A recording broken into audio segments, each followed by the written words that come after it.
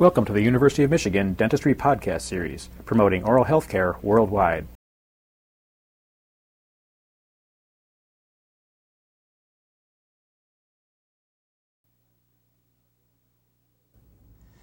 In dissection of the paralingual space, we have to consider the changes that occur due to edentulation. In the normal mandible, which we see here, in which the paralingual space has its full vertical height, we can demonstrate that best by realizing that the medial aspect of the mandible is traversed by a line, the mylohyoid line, dividing that aspect of the mandible into a submandibular space here and the paralingual space in this region. Notice here, too, the level of the genial tubercle. If we compare the full alveolar ridge with the edentulous situation, we can see that there are some changes that have occurred. The submandibular space that we studied earlier is basically similar. The mylohyoid line passes in this direction, and you will notice that there is an area in this region, which is, of course, our submandibular fossa. However, the area superior to the mylohyoid line is missing. The alveolar ridge has been resorbed. Now let's consider how that affects our specimen. Let's first compare the mid-sagittal plane of our two specimens.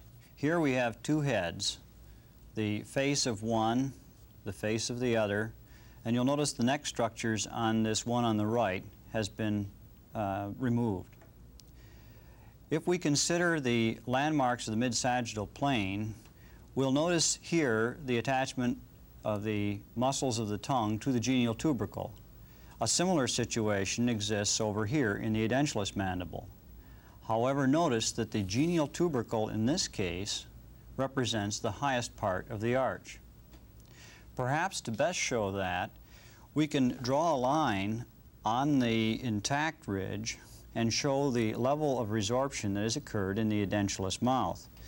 It begins right at the genial tubercle and swings anteriorly in this fashion, so that everything above this line all the way to this region has been resorbed to generate the edentulous situation. We'll next compare the paralingual spaces. Now let us consider the paralingual space in the edentulous situation. Here in the mid-sagittal plane, we have the tongue, of course, and what we need to do first is to reflect the tongue, and initially this space is going to be covered by mucosa. Now, in those specimens in which teeth are present in the posterior arch, we need to make an incision along the ridge, which you can see the cut edge of that incision here, and it swings along this aspect here. That is the line from which we will begin our mucosal reflection. We'll remove the roof then of the paralingual space by reflecting the mucosa toward the tongue, onto it, and off. This will uncover the contents of the paralingual space. Let's review rather quickly then some of the salient features of the boundaries of this space.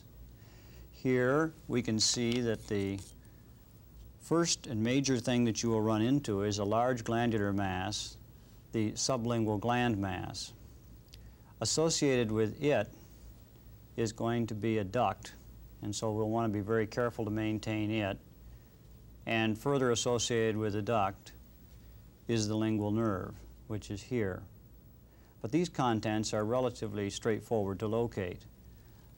Here we can see beautifully the mylohyoid muscle as it swings from the mylohyoid line down into the depths of the paralingual space to the hyoid bone.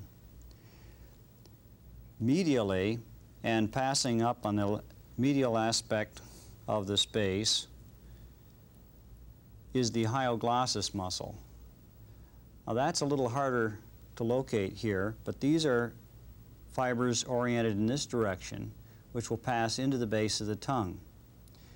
Immediately above them, we find longitudinally oriented fibers in this direction, these are the fibers of the styloglossus muscle. Now, if we consider the very posterior extent of the paralingual space, which is shown very nicely here, we have again the area of the retromolar region, the appearance of the lingual nerve, and the lingual nerve is going to appear beneath the fibers of the superior pharyngeal constrictor as they come into the mandible here, and you'll notice that other fibers swing more medially and into the tongue in this region. You should be able to define then these posterior boundaries of the paralingual space.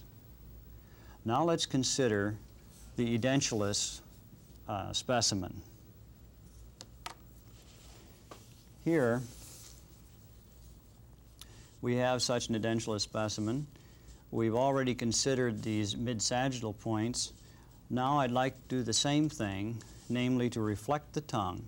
However, when you remove the mucosa in this case, because the ridge is altogether missing, it's perhaps best to begin your reflection on the lateral aspect of the tongue.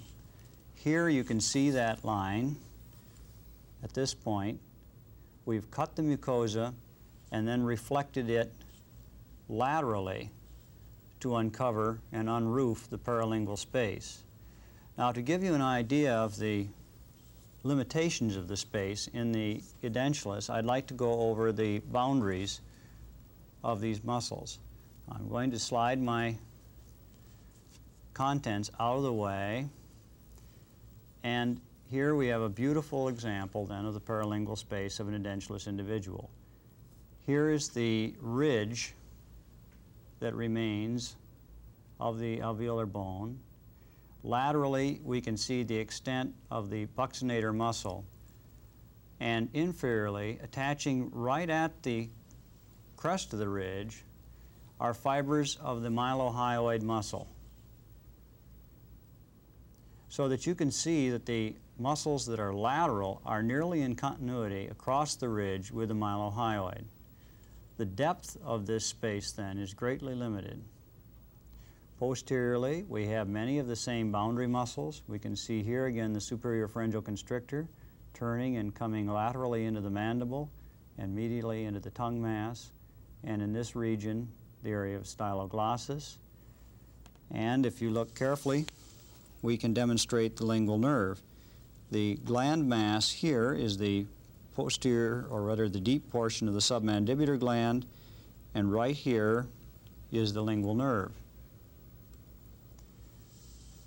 So we can see that edentulism radically affects this particular dissection, and you should take care to make the necessary adaptations of your dissection technique to expose all of its contents. To further establish the relationships of the paralingual space, we'll now approach that space from the external approach. Here you have the base of the mandible, the digastric sling, and the space then of the submandibular region. We'll first reflect the superficial lobe of the submandibular gland, and then identify some of the muscular features of its floor, the mylohyoid muscle and the hyoglossus, and the anterior belly of the digastric. We'll reflect this muscle, the anterior belly of digastric, from its mandibular attachment, and reflect the mylohyoid from its hyoid attachment. The mylohyoid then is a muscular diaphragm separating the submandibular space from the paralingual space. We'll now reflect that muscle, and now you are actually looking into the paralingual space from the external view. In this view, we can identify some of the features of the paralingual space, the most obvious at this point being then the 12th cranial nerve, or the hypoglossal nerve, as it approaches the paralingual space. You remember that that runs lateral to the hyoglossus muscle. At the posterior boundary of the hyoglossus muscle, we'll locate then the lingual artery. And to identify its branches, one needs to reflect the hyoglossus from the hyoid, and in doing so, we can expose then the branches of the lingual artery. Here is again the lingual artery, and you'll notice that there is a branch here, another branch which will pass forward into the major portion of the tongue at that point, and one which continues anteriorly and actually does lie in the paralingual space. It appears in the paralingual space at the anterior border of the hyoglossus, and that is the paralingual branch of the lingual artery. Now we've considered the entirety of the paralingual space. You've been listening to a presentation from the University of Michigan School of Dentistry, which is dedicated to supporting open learning and open educational resources. This recording is licensed under the Creative Commons. It may be reused and redistributed for nonprofit use. Please attribute materials to the University of Michigan School of Dentistry and redistribute under this same license. For more information on how this and other University of Michigan School of Dentistry recordings may be used, visit www.dent.umich.edu/license.